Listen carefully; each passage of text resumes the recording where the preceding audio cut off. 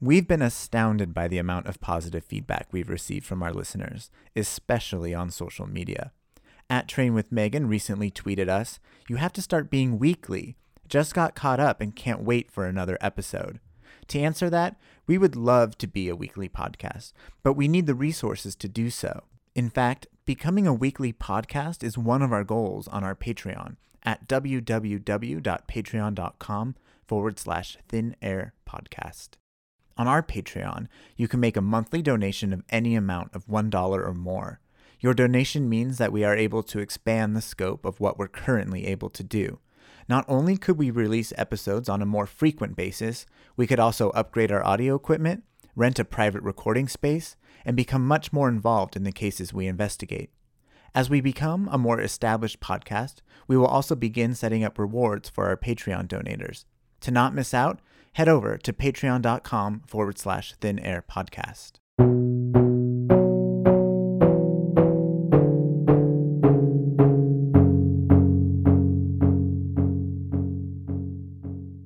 This week, we're doing a follow-up to the Marie Ann Watson story that Jordan reported on in episodes 2 and 3.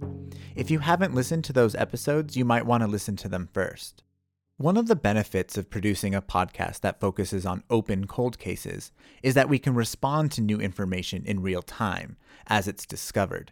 So, as new information becomes available to us, we feel it is our obligation to pass that on to you, the listener. This episode is the next event that happened to us in the case of Marie Ann Watson. I'll let Jordan tell you the rest.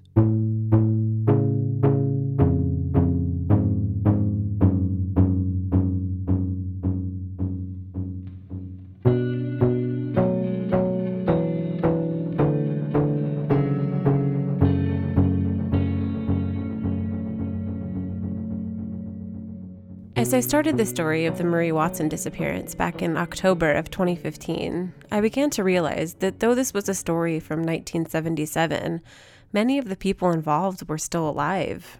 In part 2 of this story, we found and interviewed Dorothy Rogers, the last woman to see Marie Watson alive. She's in her 70s now.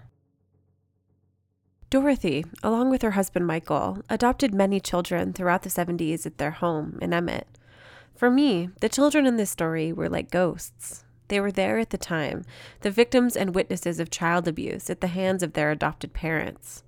As I looked into the history of these children, I knew that I wanted to find as many of them as I could and talk to them, which is something that felt, as my research went on, nearly impossible. The first reason for this was that when the Rogers adopted children, they changed all of their names, and there were so many of them, it was easy to get them mixed up. I would often be reading an article about this case, and new names of children would pop up, children that I had never heard of before. It was hard to keep them straight. Even Detective Nesbitt, who we spoke to about this case, had a difficult time remembering all of them. When we spoke to Dorothy, she told us that she had fostered 18 children at one point, something that was hard to verify but seemed increasingly close to the truth. Early on in this story, someone I wanted to find, perhaps more than all of the other Rogers foster children, was Marie's daughter, who we called Sarah, which is not her real name. I knew that Marie's son, who also lived with the Rogers, didn't want to speak with even detectives about his mother's case, but Sarah had a blog, and from a search online, she had written about this story. Not only was she a child living in the Rogers home, Marie was her mother. I was dying to know what she remembered about her, about what Marie was actually like. I was desperate to talk to her, actually, and I worried that my story couldn't progress without her. Then I found her on Facebook. I knew it was her from news footage Detective Nesbitt gave me, the same reddish-brown hair, same face as in the 1996 news clips. Here's something you might not know about Facebook. If you aren't connected to a person, meaning you have no connections in common and aren't friends, Facebook charges you $1 to make sure your message appears in their inbox. I did this 3 times, and each time I checked, which was often, the message would sit unread. I didn't think she was ignoring me, but I don't think she ever got my messages either. Rereading them now, I can feel my slight desperation. There's a lot of pleases and hopes in there. I didn't know what to expect by reaching out through Facebook, if it was horribly inappropriate or if I was just being a diligent, dedicated journalist. Regardless, None of my messages got through, and I had to continue on with my story, though a growing fear led me to worry that the episode, which details a deeply personal story for her, would come out and she would be horrified. I at least wanted to give her a heads up. So a few weeks before the story came out, I added her as a friend, and to my surprise, she accepted. I posted hastily on her wall, quote, "Hi, thanks for adding me. This is going to sound strange, but would you message me? I've been trying to contact you through Messenger, but my messages never go through. It would mean so much. Thanks." And then, nothing. We released part 1 of the story of her mother's disappearance, which was plastered all over my personal Facebook page, as well as Thin Air podcast page. Still nothing. Then 2 weeks later, I posted the second part. The cover art for that episode is a photo of Marie's face at her happiest, smiling in black and white like a senior photo. And then, the morning after the release of our episode, finally, Sarah, whose real name is Sandy, saw everything I had been trying to say for nearly 6 months. My name is Sandy. It's Sandi. I've gotten used to saying I'm Sandy with an I. I've forgotten that's not my middle name. I am Marie's daughter by birth. She's my mother, and her husband at the time may or may not be my father. I don't really know. So Sandy and I spoke twice. The first time we spoke was informal, unrecorded. It felt like I had so much to say, like I was catching up with an old friend. It was so nice to, after months of guessing at parts of my story, have the blanks filled in from someone who was there, in the middle of it all. When we sat down to record, the first thing we talked about was her mother, Marie. I remember her hugging me. I remember a little bit of her face. Like, I remember red hair, and I remember the freckles on her arms. As strange as that might sound, that's really one of the strongest memories that I have of her is the freckles on her arm. And I have freckles on my arms as well. So it's this connection that has always stayed with me, to remember the freckles on her arm and be able to look down and see the freckles on my own.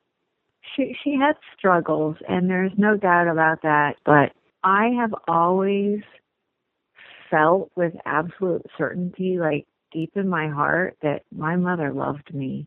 Like, that has always been with me, and there have been times in my life where that has sustained me through great difficulties.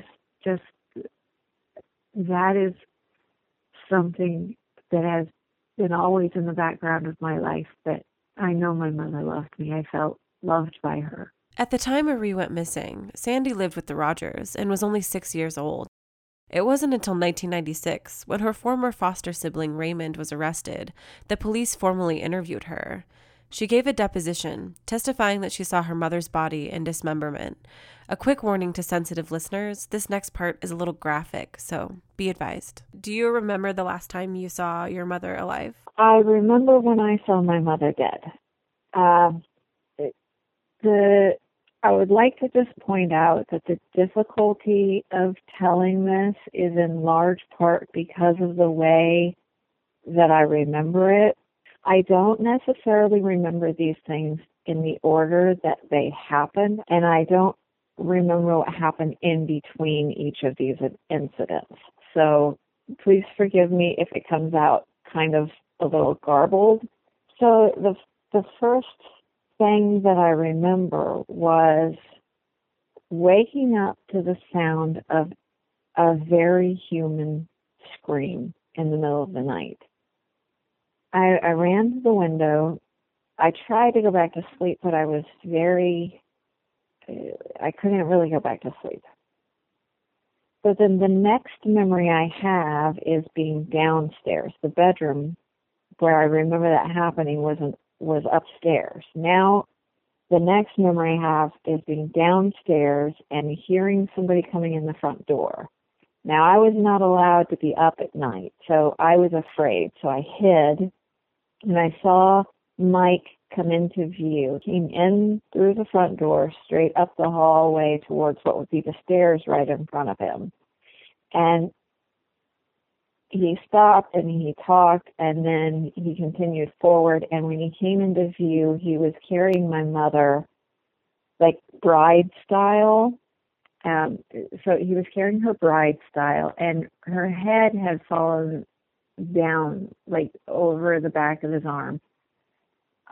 So I could see her face with her hair dangling down, and her arm had flopped down, and it was kind of, it just didn't look right to me.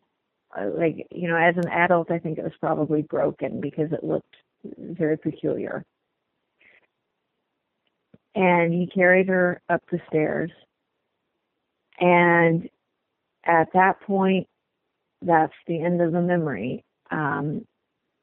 But I have to tell you, in that moment, as I saw that happen, I knew she was dead.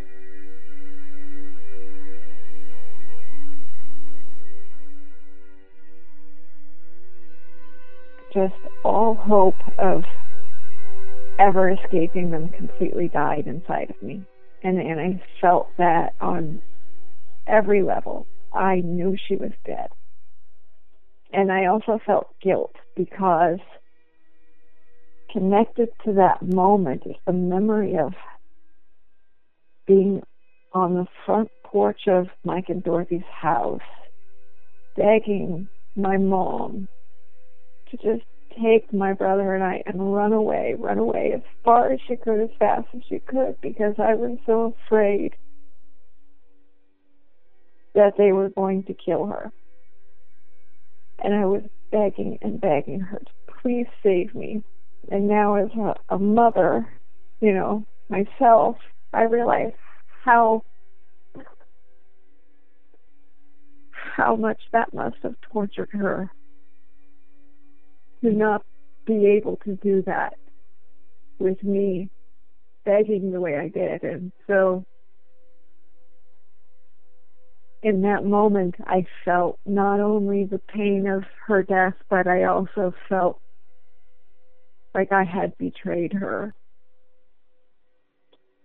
by begging her to take us, because they had told me, if anybody ever tries to take you away from us, we'll kill them. And now she was dead.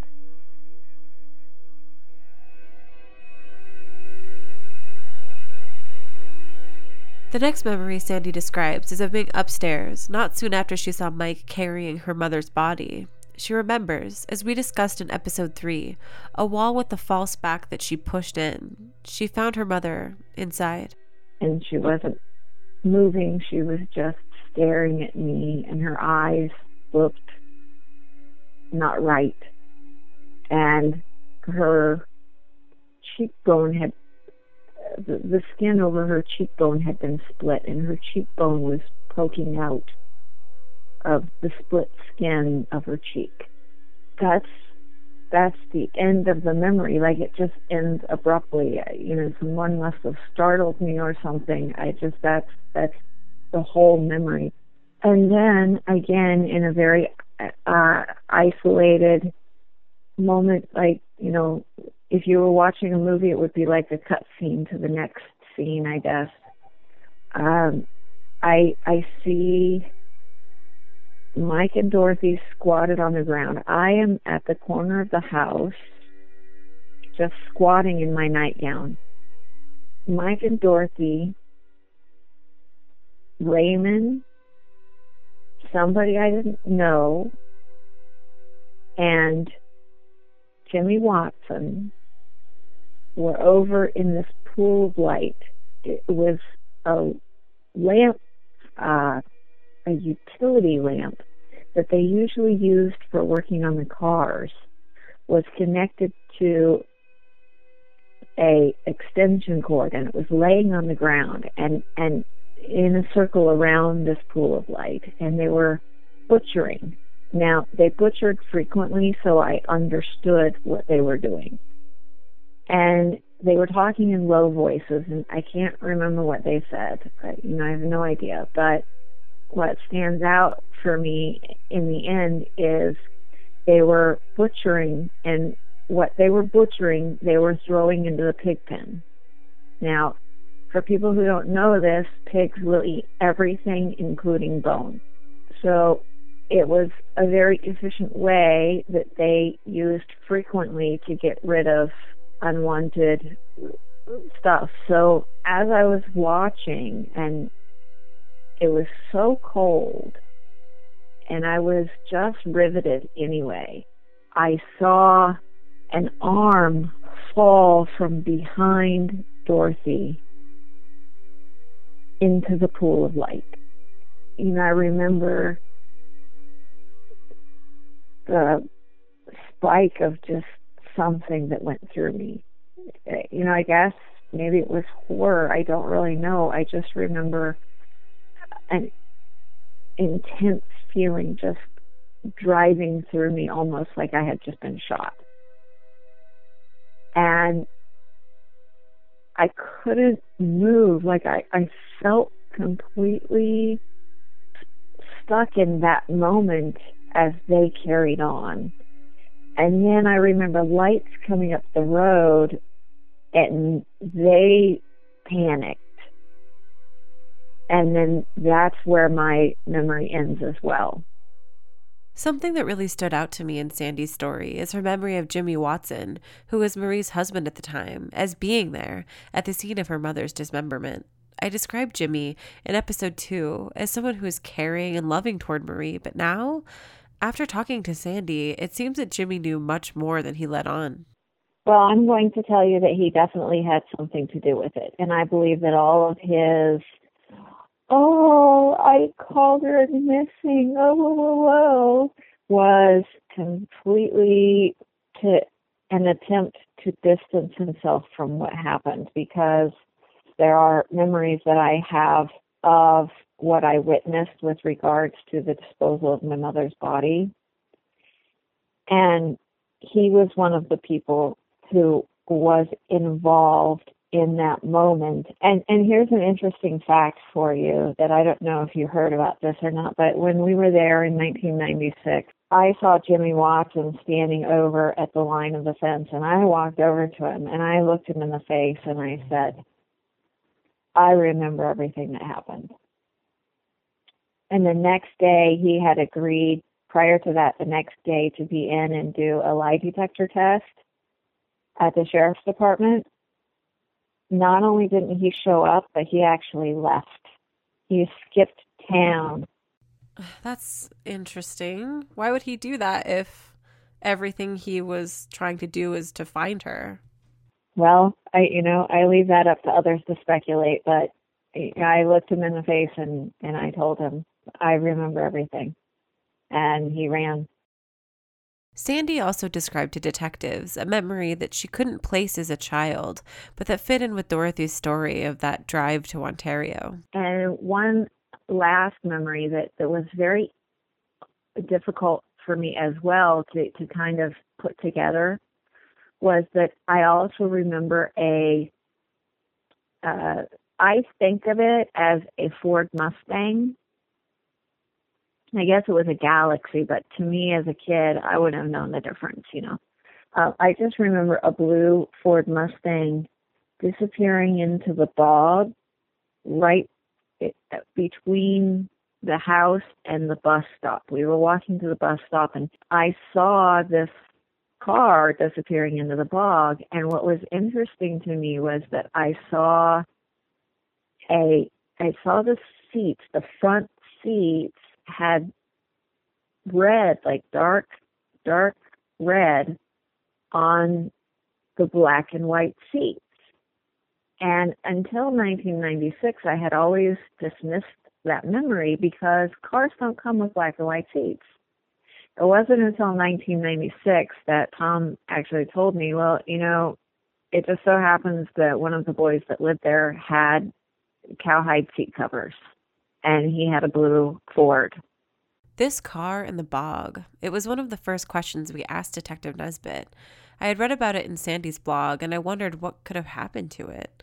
This car, which could have been Raymond's Ford Galaxy, the one that Marie and Dorothy could have taken that last trip in, It seemed like, to my producer Daniel and I, too huge a piece of evidence to not be followed up on. Sandy talks about in her blog seeing a car sinking into a swamp on her way to school that they had put, and I was just wondering if that lead was followed up on at all. Do you know what I'm talking? Do you know that part? I remember something about that. Sandy had described to me. We never did figure out where the car or the swamp was, and she couldn't ever place it. We just don't really have any swamps over there. But being so young, it might not even have been a swamp. It could have been like the pond. But those ponds that would have been in, they've been drained so many times over the years and had things fixed, and they've had fish issues, so they've drained them and fixed things and filled them back up. Every year they let the lake and the river down, no cars.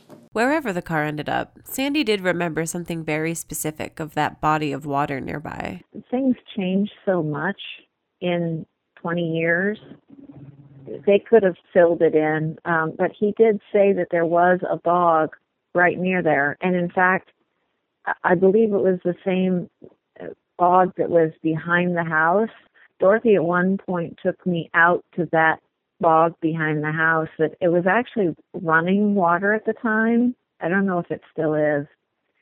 And she was angry with me and she was punishing me, and she gave me a sledgehammer and told me to break the ice because I needed to clean myself up, because she had left me standing in quote-unquote timeout until I wet myself because they wouldn't let me go use the bathroom. And so she took me out there. She told me to break the ice. Of course, I couldn't lift the sledgehammer. So she broke the ice, made me get in, and the current actually started to pull me under. This is where Sandy and I began to really discuss what she experienced at the hands of her foster parents, Michael and Dorothy Rogers. Okay, well, here's my honest belief that I have come to over the years, where I believe that the silence of victims is what protects perpetrators. So I will tell you the reality of my relationship with them, and much of it is extremely stark. And so I would appreciate if you would keep this disclaimer in for your listeners. Anybody who is very, very sensitive to the suffering of children probably should not listen to what I'm about to say. So first, I've listened to your first two podcasts, and I heard Dorothy talking about, rescuing kids, and I can believe that she honestly believed in her own mind that she was doing that. But in practical application, it was more like rescuing stray animals and not people. We were not people to them. And in particular, I was especially not a person to them. In her mind, she had rescued me, yes, but, she had rescued me, this little stray creature. And they actually called me a bitch, and I had to eat on the floor with the other dogs because I was not a person. And there were often jokes to try to get me to sit at the table. And when I would sit at the table and have the staggering audacity to think that I was a human being, they would beat me brutally, savagely.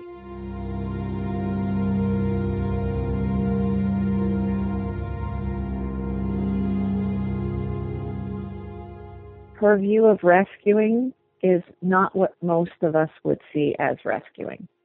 I truly think that she thought, that she believes what she says. But she has this rage that once it's unleashed, it's staggering in its brutality. So that was Dorothy. What was Mike like? Mike was radically different. I would say that his rage was equally as horrifying and often much worse, but it was colder. It was a calculating, just unbelievably, brutally calculating, well thought out level of how much pain can I humanly inflict to what, it was like he was testing the limits of how much any of us could take. And he was so much colder. Like, I would say Dorothy's rage was, just white hot, violent bursts of incredible venom. And his was long, cold, calculating, and hard. The boys, all of the boys except Raymond, all of them were beaten, but more rarely, because the belief there were that boys had value and girls had very little value. So, there were beatings, being tied outside naked until complete sunburn from head to toe, so bad that you put your clothes on and your clothes would stick. Cigarettes put out on your skin. I still have scars from that. I imagine that Kathleen probably does too. These reports of abuse in the Rogers home, and what Sandy describes here, have been confirmed by everyone in this story. That is, of course, except for Raymond and Dorothy herself. Raymond wrote to me that he never experienced anything more than the occasional spanking, all very routine. This would make sense with what Sandy describes, that Raymond was treated differently than the other foster children, that he was special. Raymond didn't experience what the other children did. Sandy and I talked about some of her other foster siblings and what they endured living with the Rogers. When Sandy lived with them, there were 6 other children living in the home, including Sandy's brother. Any names you hear her saying are names of former foster siblings. It's so hard to even just get into the whole level of abuse that went on there. Kevin, he was often kept chained in a room, and he would literally just rip his own fingernails out trying to escape. And they would beat him. He and I believe, took really the worst of it.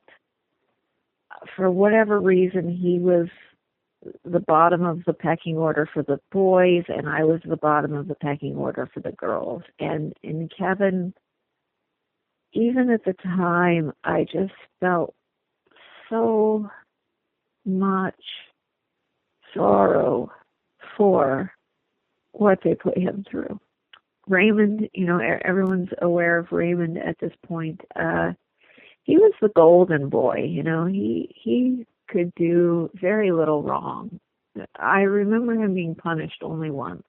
He didn't face a lot of what the rest of us did. Kathleen at one point Mike got her pregnant. And that was bad enough by itself, but Dorothy went into a rage and dragged her in the bathroom and beat her until literally Kathleen started bleeding right there. And I assume that she had a miscarriage right there from the beating, because she bled so badly. Blood was all over the floor.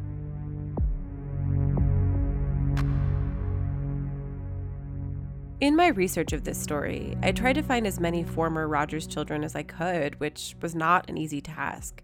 Sandy's brother, who we call John, wants nothing to do with this story. Raymond was easy enough to find, as he's on death row at San Quentin now. Kevin, the boy Sandy is speaking of here, is himself missing, though when I spoke to others in this case, they said he was missing on purpose, that he wanted nothing to do with his old life.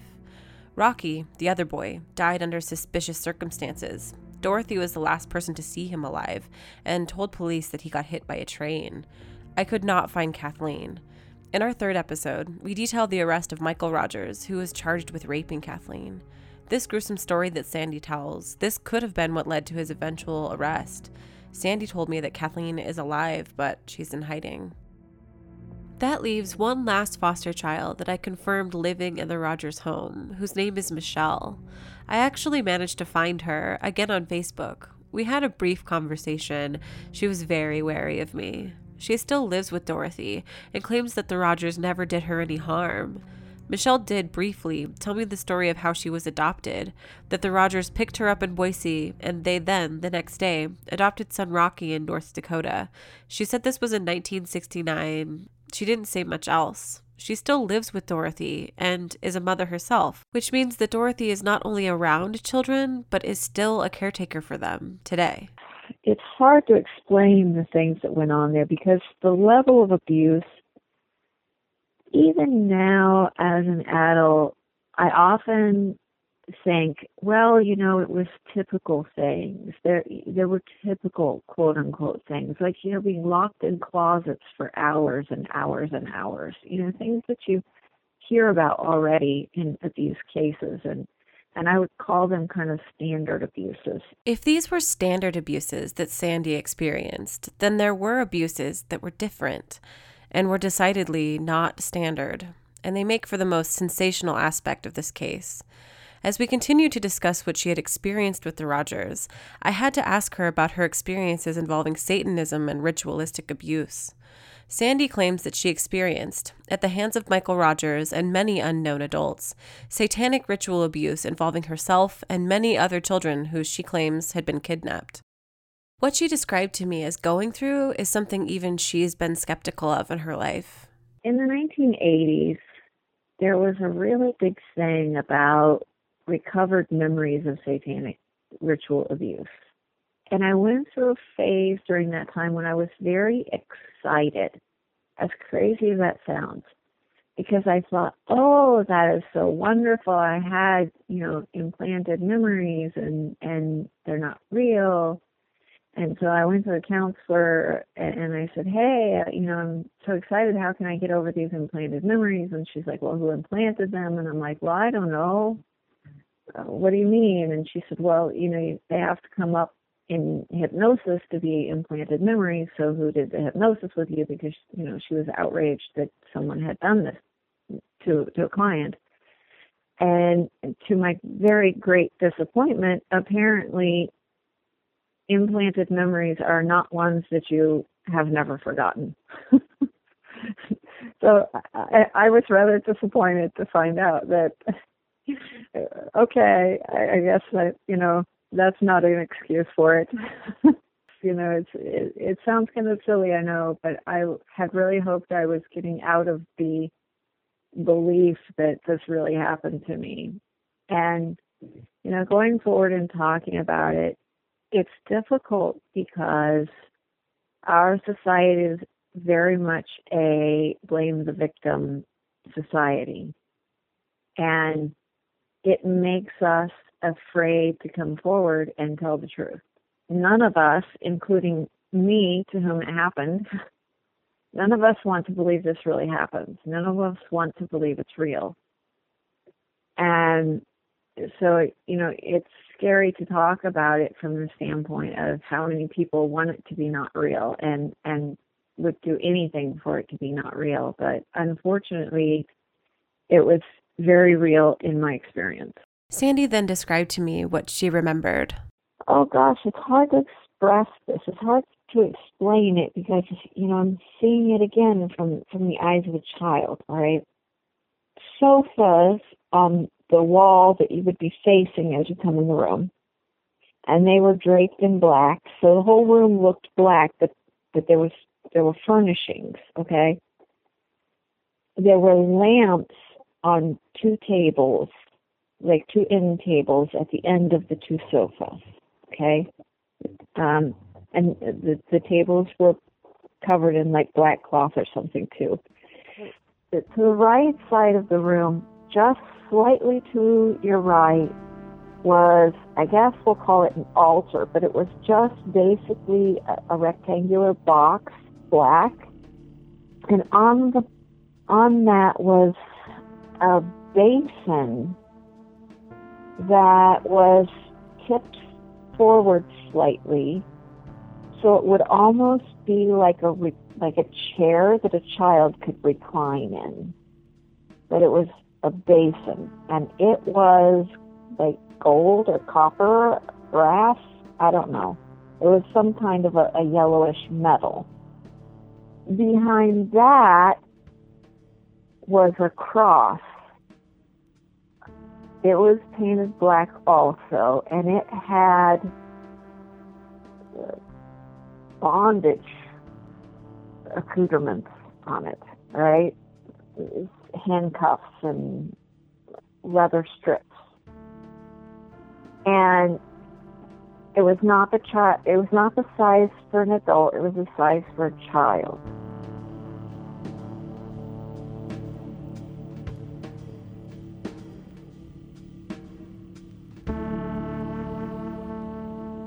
Because we, the children, were the party favors for this orgy, for lack of a better way to say it. And they would, it's so hard to talk about because it's also wrong.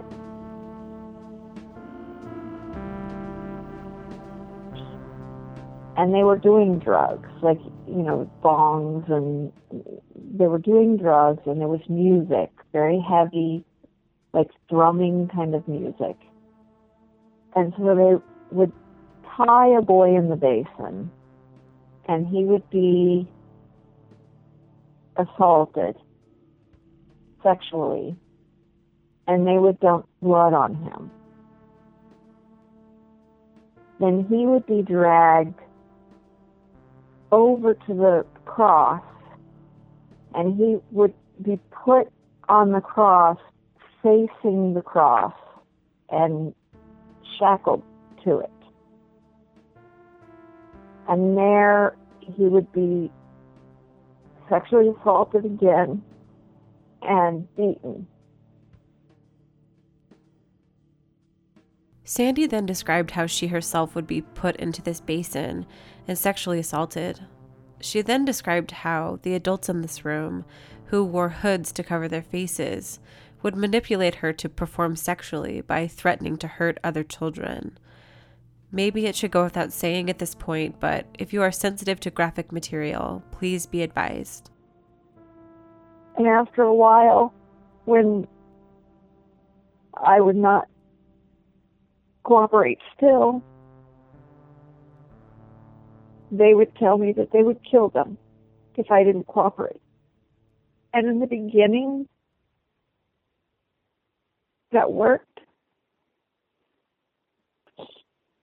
And there were 3 times that I chose not to cooperate, knowing what would happen. And I watched them kill 2 boys and 1 girl.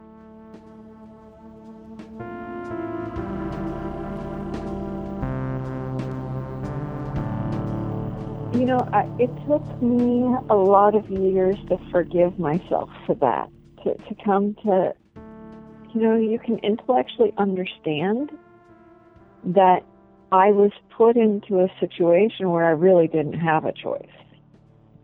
That's an easy intellectual understanding. But it's harder for the heart.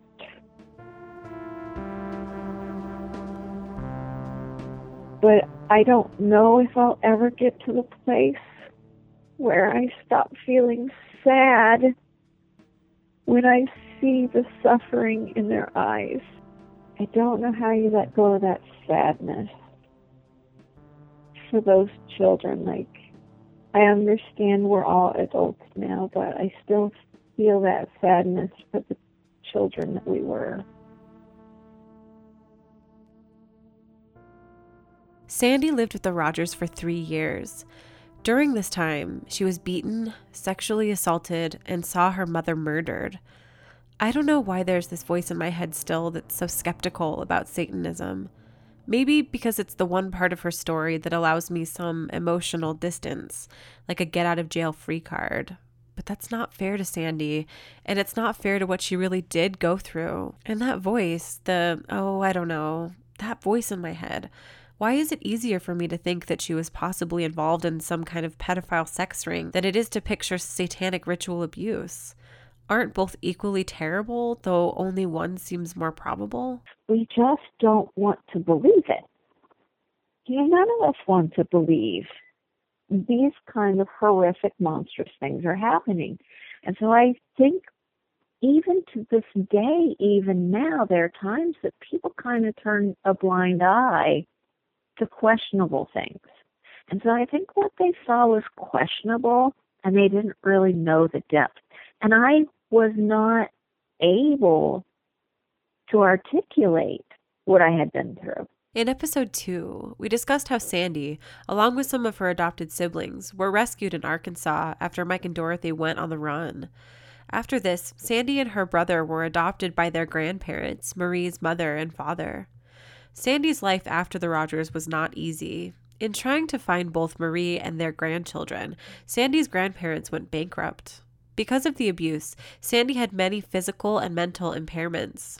At age 16, she was removed from their home and hasn't had much contact with them since. I did not know how to be in human society.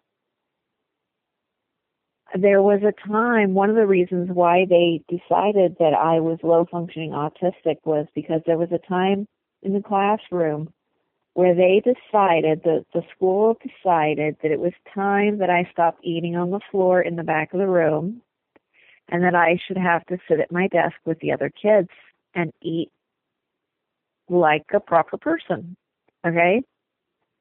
It's a fair request. There's, if my background had been normal, it would have been a fair request. I thought it was a trick. I just knew that as soon as I sat down at that desk, I was going to get the you-know-what beat out of me. I knew it, and they worked so hard to get me in that desk, like they tried to physically put me in the chair.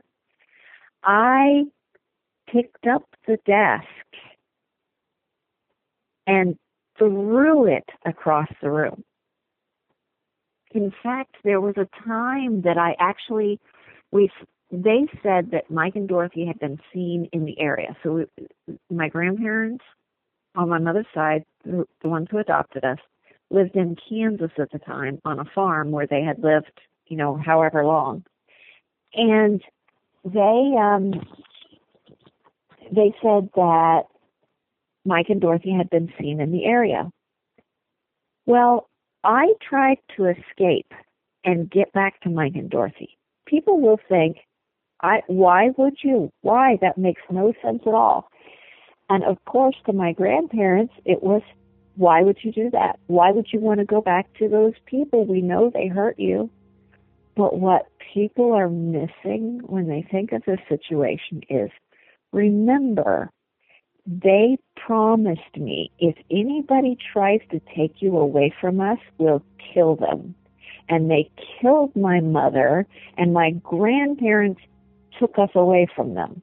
I believed that if I could get back to Dorothy and Mike, I would be saving my grandparents.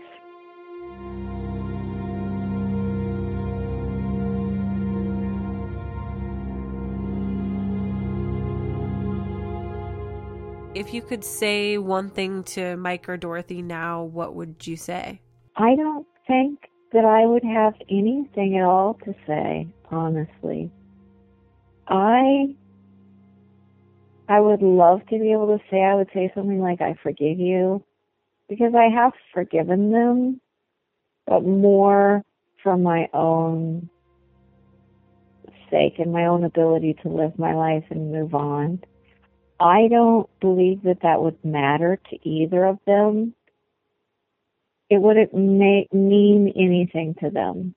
They didn't even see me as a person to begin with. I just don't know that there would be anything worth saying to them because it wouldn't mean anything at all.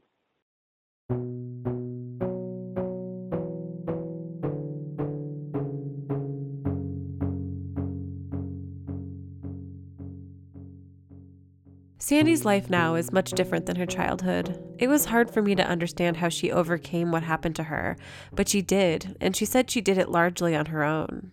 Sandy's a mom herself now, as well as a writer, and just overall, after talking with her, I know her to be a kind and compassionate person. Any worries I'd had about what she thought of my story or how she'd react vanished the second I spoke with her. In talking with us about what she went through, Sandy helps her mother's story to not be forgotten. If there was one thing that you would want people to understand about your mother, what would it be? Because she was, even by her own admission, a prostitute, and because she was drug addicted, doesn't mean that she had no value. It doesn't mean that she was a person who deserved to be forgotten. My mother will live on as long as I do. I will remember her as long as I'm alive. And every human being, no matter what, has value and worth. And my mother, when she died, she was forgotten by the people who might have been able to do something about it. And it's not right to forget any person, no matter what we as a society might say. Well, you know, she was just a prostitute and a drug addict. She just ran off. You know, her life mattered as much as anybody else's does.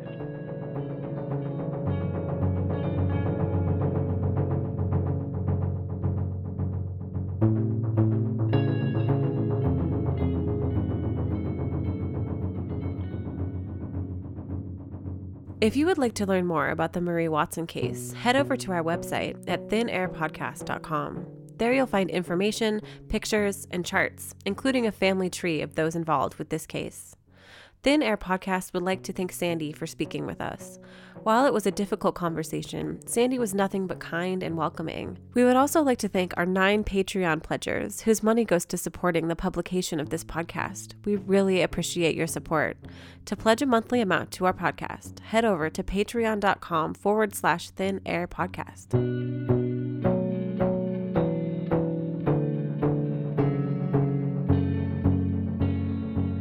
Mixing, mastering, and original music for this episode came from our friends at Conifer Audio.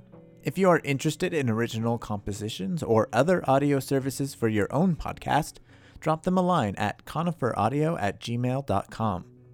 Join us again in 2 weeks.